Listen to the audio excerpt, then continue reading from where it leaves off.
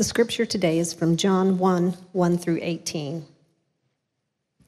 In the beginning was the Word, and the Word was with God, and the Word was God. He was in the beginning with God. All things were made through him, and without him was not anything made that was made. In him was life, and the life was the light of men. The light shines in the darkness, and the darkness has not overcome it. There was a man sent from God whose name was John. He came as a witness to bear witness about the light, that all might believe through him. He was not the light, but came to bear witness about the light. The true light, which gives light to everyone, was coming into the world. He was in the world, and the world was made through him, yet the world did not know him. He came to his own, and his own people did not receive him.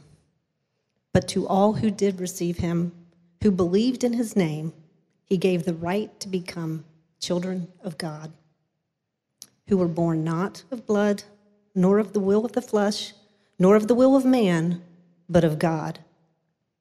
And the Word became flesh and dwelt among us, and we have seen his glory, glory as of the only Son from the Father, full of grace and truth.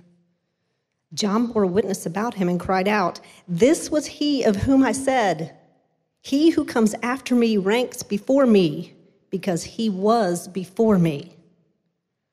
For from his fullness we have all received grace upon grace. For the law was given through Moses, grace and truth came through Jesus Christ. No one has ever seen God, the only God who is at the Father's side. He has made him known." There's a diagnosis in the medical world that's given to primarily infants and toddlers. It's called FTT, and it stands for failure to thrive.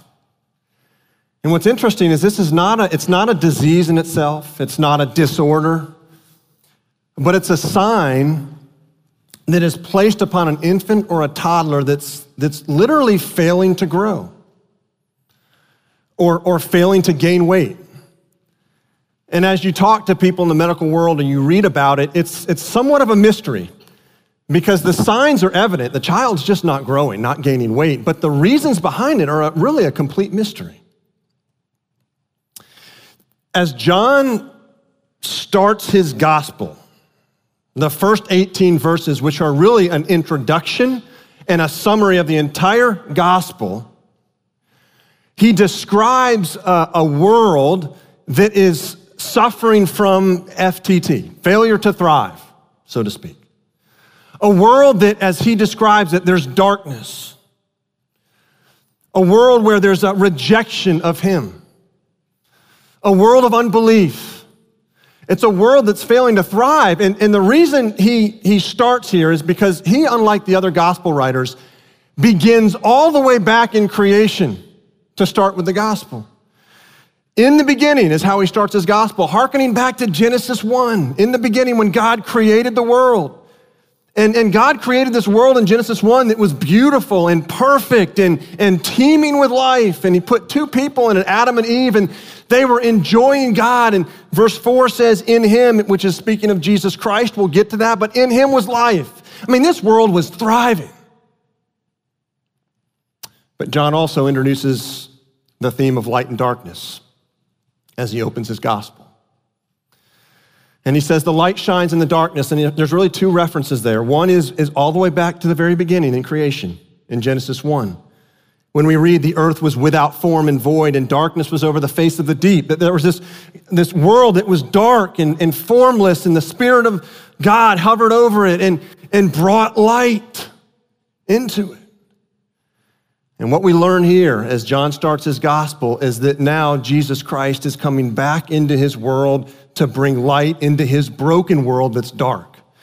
You're gonna see as we work through this gospel, this recreation theme is just over and over through the Gospel of John, that Jesus Christ is literally remaking this world. And there are 7 signs in the Gospel of John that will be drawn out. Those 7 signs are mirroring the 7 days of creation. That God is recreating his world. In John 10, you'll hear Jesus say, I have come that they may have life and have it abundantly. I've come that people would thrive and move from functional death into life. And so as John starts his gospel, which is an introduction and a summary of the whole thing in 18 verses, he's answering the question, how does God bring life to a dying and dark world that is failing to thrive? How does he do this? And we're going to see it's through Jesus Christ, it's through rebirth, and it's through grace. Now let's start with Jesus Christ. In verses 1 and 2, we're introduced to the Word. In the beginning was the Word. The Word was with God. The Word was God. He was in the beginning with God. There's this emphasis on the Word. Now, what is it? How are we to understand it? Well, it brings us back again to creation. In the beginning, Genesis 1, when God's powerful Word made the world. God said, let there be light, and there was light. And God's Word was powerful, brought life into the world. And then we see even as you work from creation into Mount Sinai, when God's people are rescued from Egypt, and they're at Mount Sinai, and God descends onto the mountain with Moses to what? Reveal himself with words, who he is. It's the same way. What we see here is that God's powerful words are his words of self-expression. He's expressing himself to his people, just like you express yourself through words to other people. You do that because you're made in the image of God. God expresses himself. Here's who I am through his word. Now, what's interesting about the first 2 verses is we learn that the word is actually a person. It's a person that was with God and that is God. And verse 14 makes it very clear who this person is. The word is Jesus Christ. And what we learn in verse 3 is even more astounding. It tells us that when God spoke the world into existence, Jesus Christ was the agent through which he did that. And the New Testament is full of descriptions of Jesus Christ as creator of the world. Colossians 1:16, for by Jesus, all things were created. And so what we have here is, in the beginning, when the world was created, it was Jesus Christ who was creating. And now John says, now Jesus Christ is coming into the world he created to remake it because it's been darkened by sin and it's fallen upon death and not the way it's supposed to be. I love how the Jesus Storybook Bible captures this about Jesus Christ, that he's the creator in the very beginning and he's the recreator now. When it tells the story about Jesus in the storm, calming the storm, remember the story? The disciples are on the boat, big storm kicks up, they're flipping out. Jesus is asleep underneath. He finally wakes up, right? Listen to how the Jesus Storybook Bible describes it. Jesus stood up and spoke to the storm. Hush, he said. That's all. And the strangest thing happened. The wind and the waves recognized Jesus' voice. They had heard it before, of course. It was the same voice that made them in the very beginning. They listened to Jesus and they did what he said. Beautiful picture of Jesus coming into his world and speaking. It's the same voice. They recognized his voice. Mark chapter 4, in describing that, says that Jesus actually rebuked the wind and the waves. In other words, he told them to stand down. Why? Hurricanes, tornadoes, storms, that's a product of Genesis 3. That's a sign and evidence of the brokenness of our world, the wind and the waves out of control. And Jesus comes on the scene as the remaker of his world and says, hush. I didn't create you for this. Disorder, this darkness and this storm and the fear it produces, so quiet down. And so you have Jesus Christ coming into his world and remaking it and recreating it, calling the wind and the waves to do what they're intended to do. Before Genesis 3, when chaos struck. In our current home, several years after we moved in, we had a paver patio installed in the back. And before this paver patio got installed, I decided to rework the irrigation system because there were sprinkler heads in the grass where pavers were going to be. And I decided to do it because in our previous home, I had installed an irrigation system from start to finish, the whole enchilada, everything. So I know how these things work. The problem is, what I realized in our current home is that I didn't design and install the irrigation system in our current home, which meant I didn't know where the pipes were under the ground.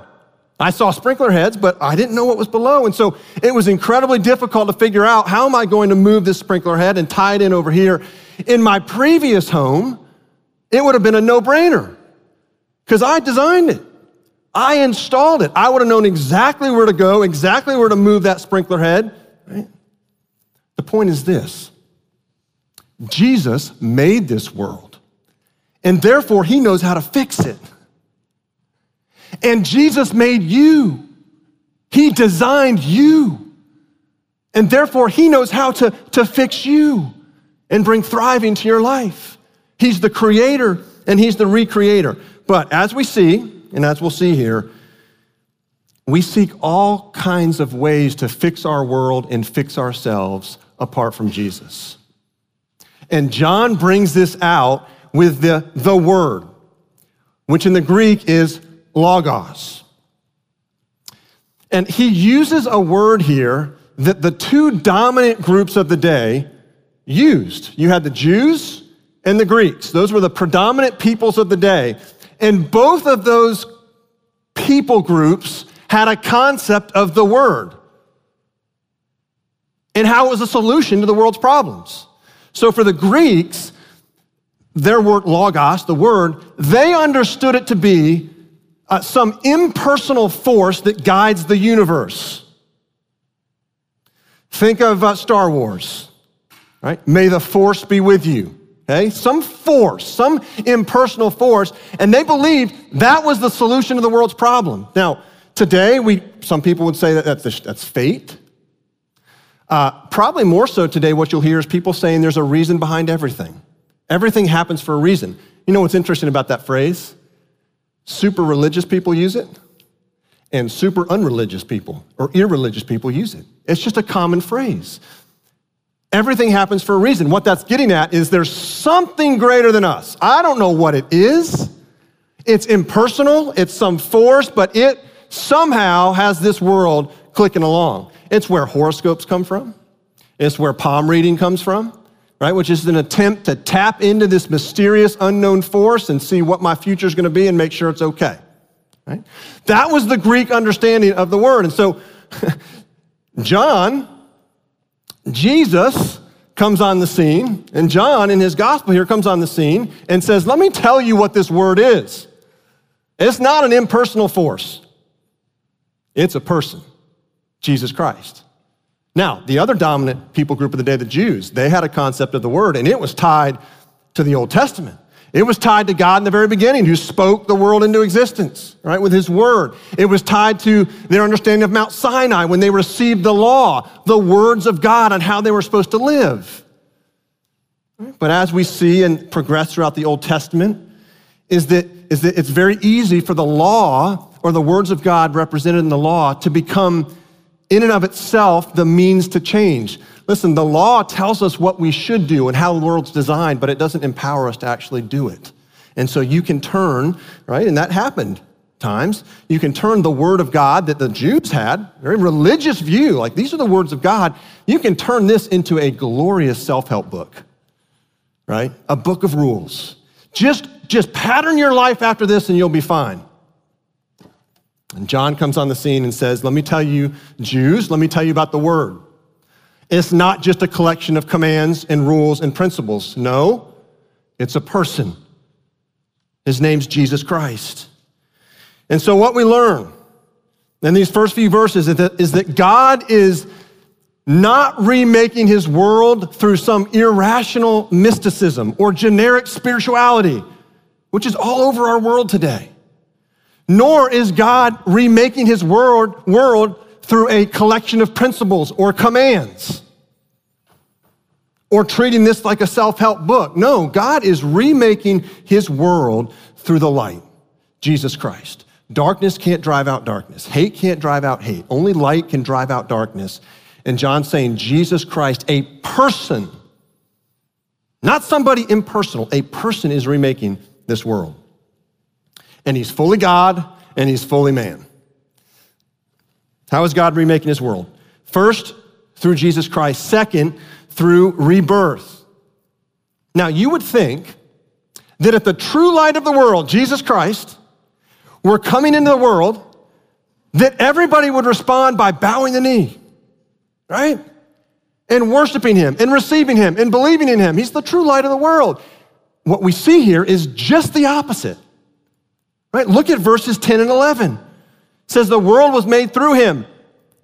The designer, the creator of the world comes on the scene. It's his world. What happens? Yet the world did not know him. He came to his own, and his own people did not receive him.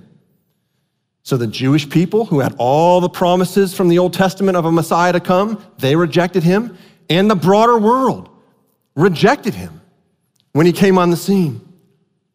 And so what we learn here, and what you'll see as we work through the Gospel of John, is you're gonna see this rebellion of the human heart.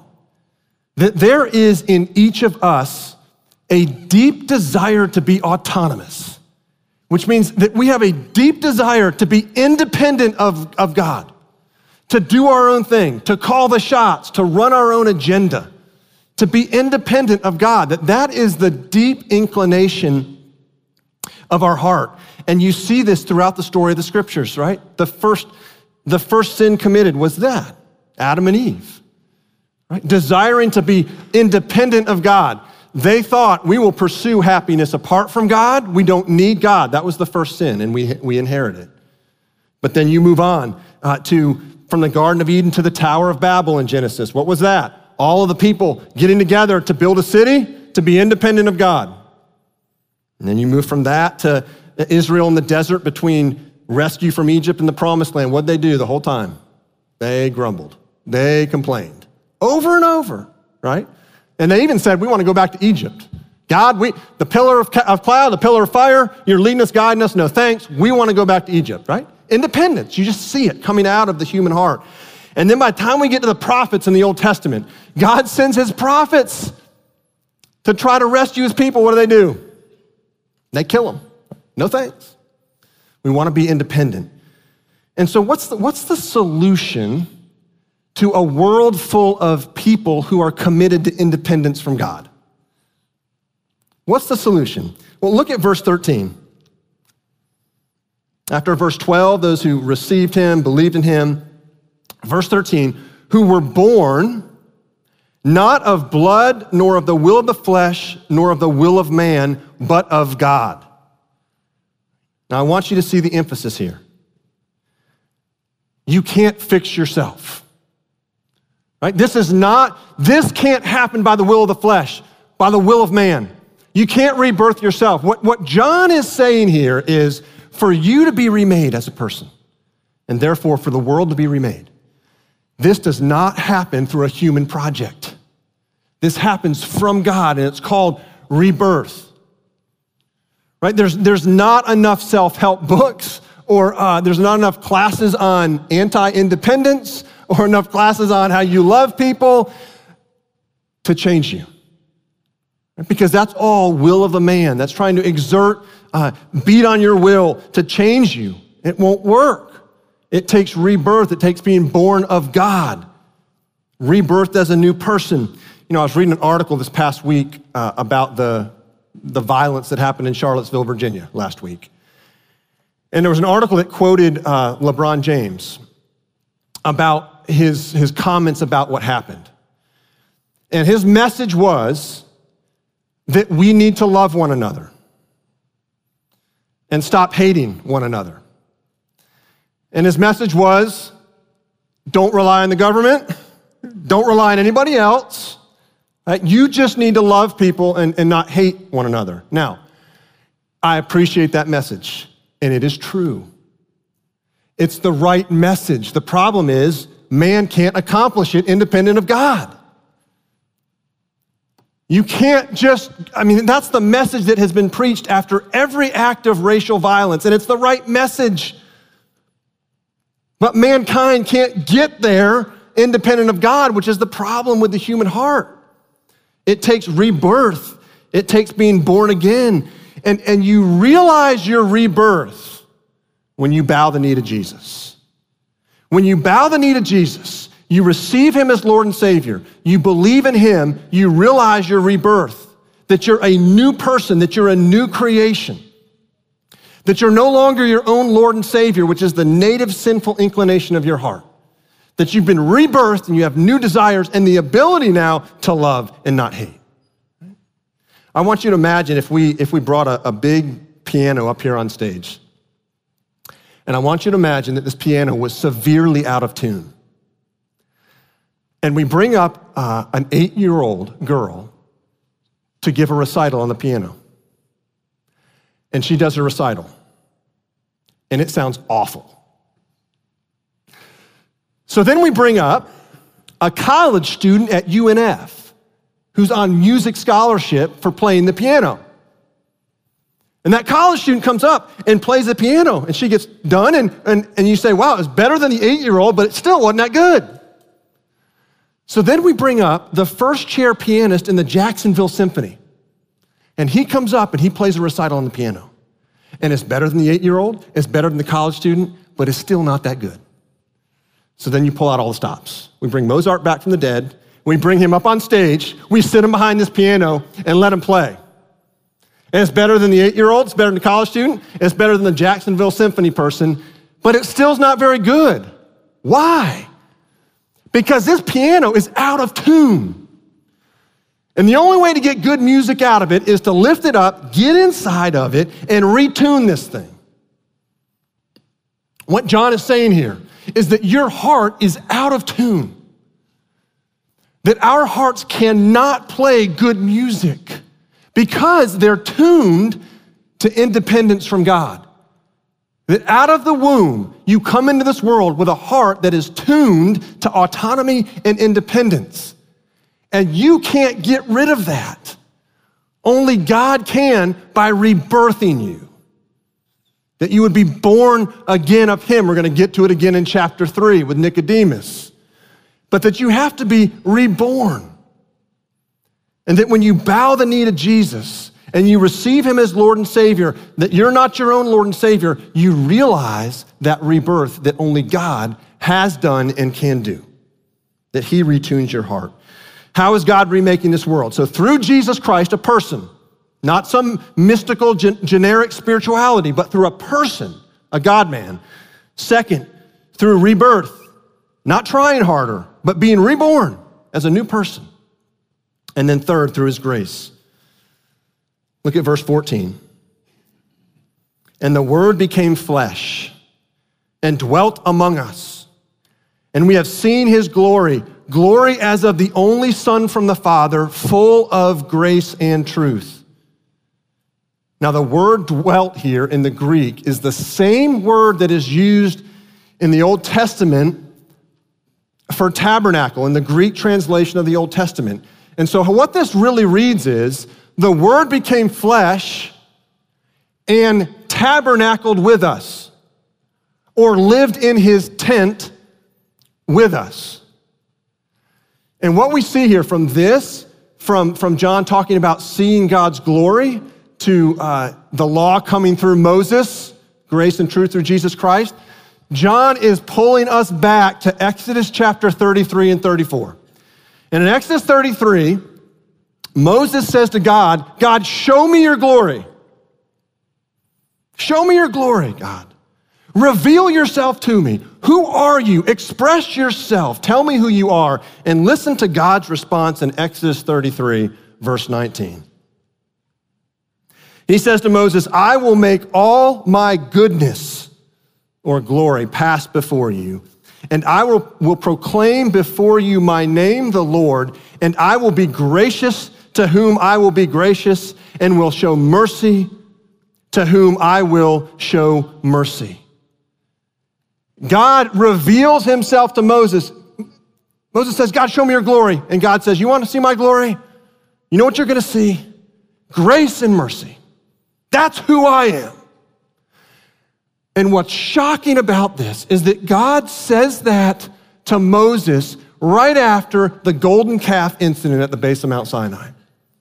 which is where God descends on Mount Sinai to meet Moses and through Moses to reveal himself to his people. And the people get impatient at the base of the mountain because Moses doesn't come down quick enough. And what do?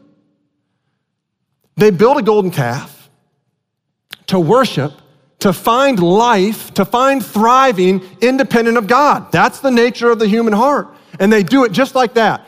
So they build a golden calf, and then God's immediate response after that is what? Grace and mercy. Now why? Because the picture we have here is of a God that moves towards us.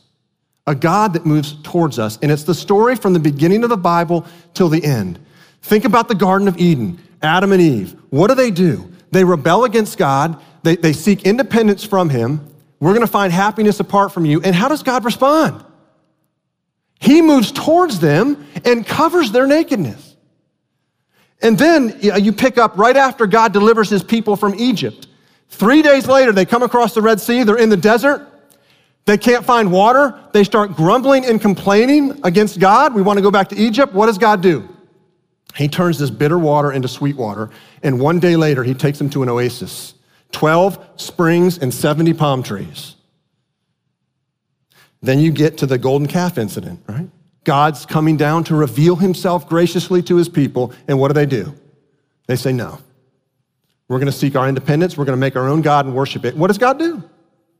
He says, well, I'm going to give you instructions for the tabernacle. Because I want, in this desert, day and night, to pitch my tent with you. I want to be with you. I want to dwell with you. You can run from me, you can seek independence, but I want to dwell with you and I'm going to move towards you. And you say, why? Why would God do that? Why wouldn't he just hang it up? Say, this is a rebellious people. They don't want me, so let them have it. Why? Well, we see in verse 14. Verse 14 says he's full of grace and truth. Now, what does that mean? We typically read that and we parse it out and we say grace and truth, almost like opposites, So we talk about you have to be gracious to people, but then you got to speak truth too, right? So make sure it's a balance of grace and truth. That's not what this is describing. Remember, this is tied to Exodus 33 and 34, and grace and truth is a couplet that's synonymous with a couplet we see in Exodus 34. Right after God shows Moses the backside of his glory, he tucks him in the rock, he shows him the backside of his glory as he passes by. He says to Moses, hey, next day, come back up on top of this mountain because I want to proclaim something to you. And in Exodus 34, 6, he says this to Moses, the Lord, a God merciful and gracious, slow to anger, and abounding in steadfast love and faithfulness, keeping steadfast love for thousands, forgiving iniquity, transgression, and sin. That steadfast love and faithfulness, that is the same thing as grace and truth in John chapter 1.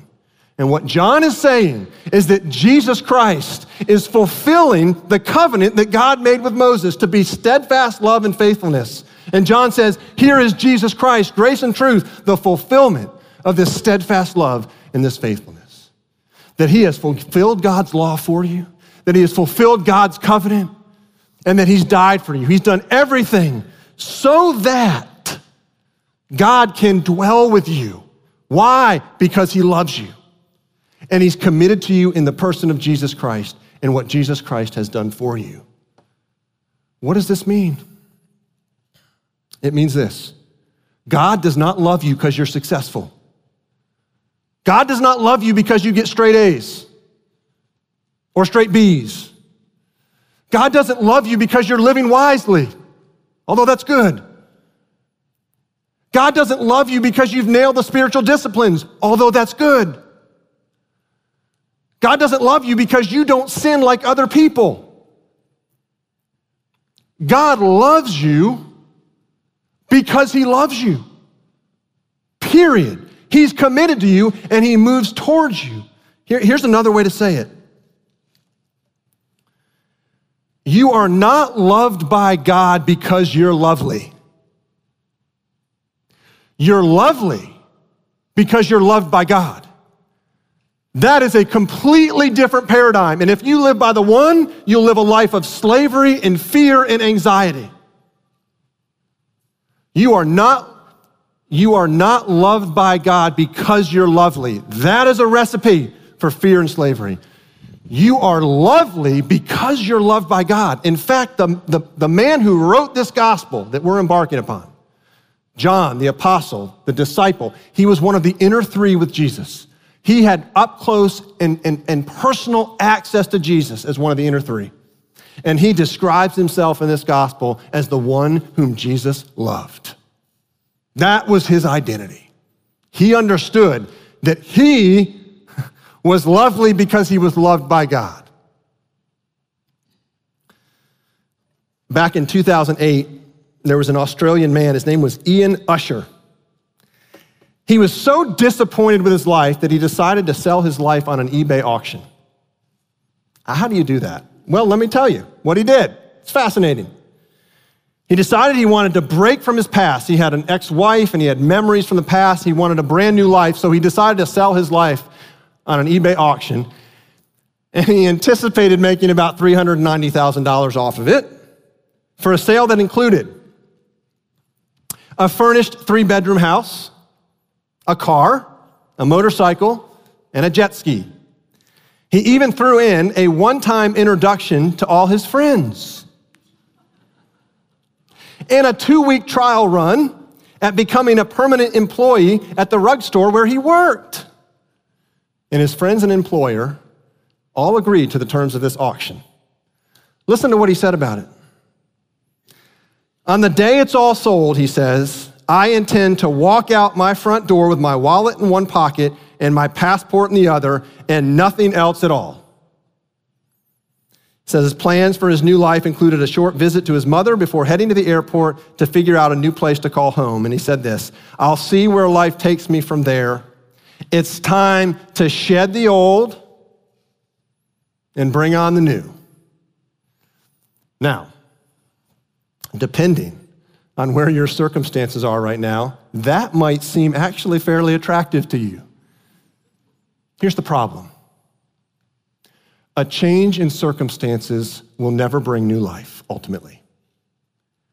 We are people who are addicted to circumstantial change. It will not bring new life as Jesus intends for it. The only way that you will thrive as Jesus intended for you to thrive as the one who made you is if you understand verse 12. But to all who did receive him, receive Jesus as Lord and Savior, and turn your back on being your own Lord and Savior. To those who believed in his name, he gave the right to become children of God, reborn, new creations. And you're recreated and you're remade once upon receiving Christ Jesus as Lord and Savior. And you're remade and you're created every morning, every day in a relationship with Jesus Christ, your Lord and Savior. Let's pray.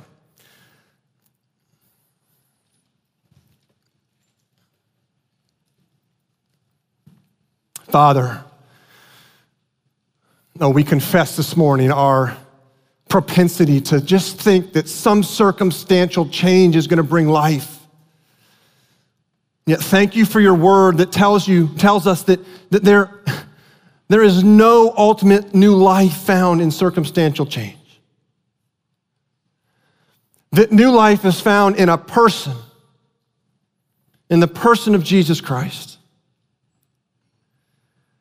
Father, thank you for not giving up on us. That when we flexed our muscles of independence from you, starting in Genesis 1 all the way till today, that our hearts just running from you and wanting independence, thank you that you did not leave us to our sin.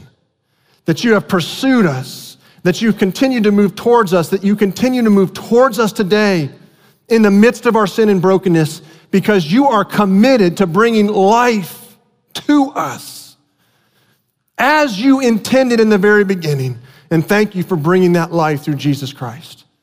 Father, I pray for those that are here this morning that maybe have never received Jesus Christ, never believed on him, that by your Spirit you would draw them to the place where they would bow the knee and turn from their independence